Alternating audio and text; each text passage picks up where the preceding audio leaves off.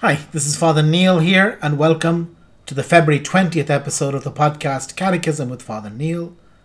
Today we'll be looking at numbers 355 to 361 of the Catechism of the Catholic Church. Paragraph 6. Man. 355. God created man in his own image. In the image of God he created him. Male and female he created them. Man occupies a unique place in creation. 1. He is in the image of God. 2. In his own nature he unites the spiritual and material worlds. 3. He is created male and female. 4.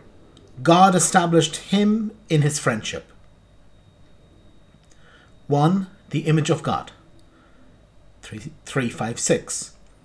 Of all visible creatures, only man is able to know and love his Creator. He is the only creature on earth that God has willed for its own sake, and he alone is called to share, by knowledge and love, in God's own life. It was for this end that he was created, and this is the fundamental reason for his dignity. What made you establish man in so great a dignity? Certainly the incalculable love by which you have looked on your creature in yourself. You are taken with love for her, for by love indeed you created her. By love you have given her a being capable of tasting your eternal good. 357. Being in the image of God, the human individual possesses the dignity of a person, who is not just something, but someone. He is capable of self-knowledge, of self-possession, and of freely giving himself and entering into communion with other persons. And he is called by grace to a covenant with his Creator, to offer him a response of faith and love that no creature can give in his stead. 358.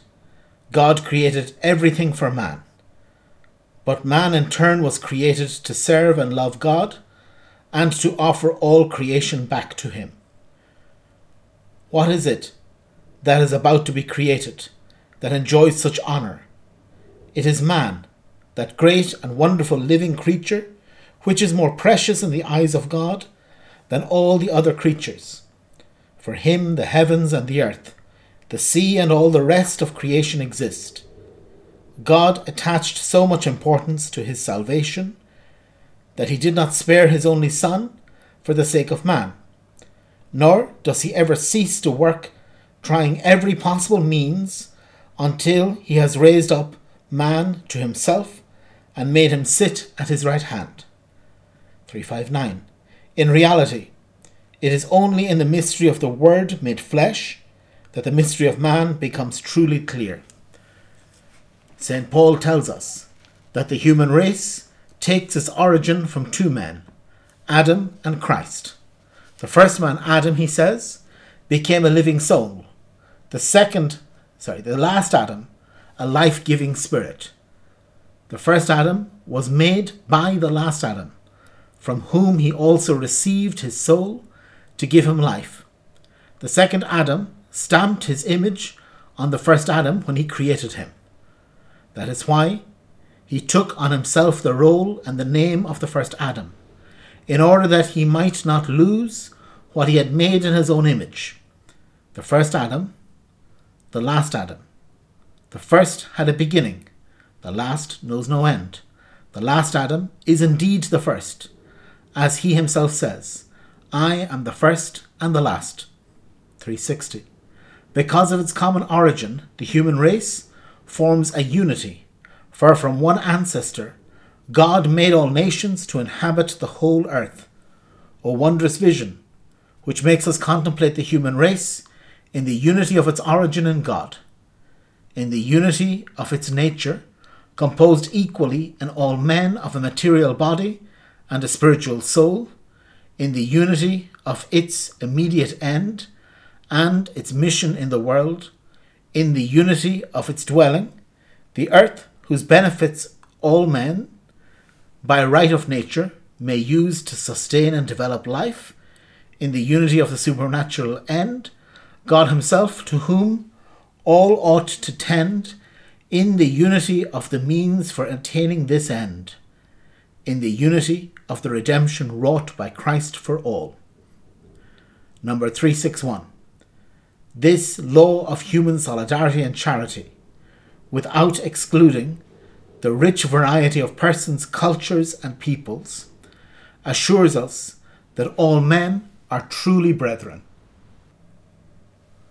Very well, this is another important part of the Catechism, dealing with the human being. Who are we? And really, I think that this section is, again, truly important, although I think I'm saying this about every section I read. But anyway, what can I do? That's why I'm doing this podcast to start with, because I think it is an important book and that we can learn a lot from it. But today we begin to look at the human being, man. Who is the human person? What are we? How do we understand ourselves? And here we have the wisdom of the church, the wisdom of the Christian faith, the wisdom of God to teach us about ourselves.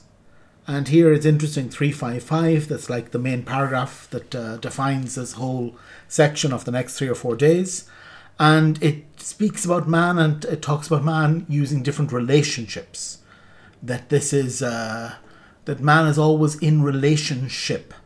And this human person as being in relationship is very important, because again and again I've said it, that communion is the key to all of theology. That God created us for communion. God, who is himself within the Trinity, at communion, created us for communion. In a sense, we see from creation that God created us for ourselves. It says in number 356 that the only creature, man is the only creature on earth that God has willed for its own sake. Everything else has been created for some other sake. So when God was making the trees, when he was making the rivers, when he was creating the animals, they weren't being created for their own sake. They were being created for man and to give glory to God. But man is created in a sense for his own sake. And this is important. And also man is created in the image of God. And there's this whole relationship with God. That we are created for God and by God. And then this parallel between the two Adams. Between the first Adam, who is the Adam in the book of Genesis, and as St. Paul calls Christ the second Adam, the last Adam, that comes again to fulfill everything in himself. That this is what Christ does, that Christ, in a sense, recreates us. That this is a very important concept of Christ recreating us, this new creation in Jesus Christ. St. Irenaeus will talk about this, the recapitulation of creation in Christ. That creation is made anew in Christ. It's like in The Lord of the Rings, for example, where you have the sword that is smashed into pieces, and then it is reforged, remade. The pieces are taken and you get a new and better sword out of it. This is the relationship that we have with God. This is what God is doing with us. This is the relationship that he wants to have with us.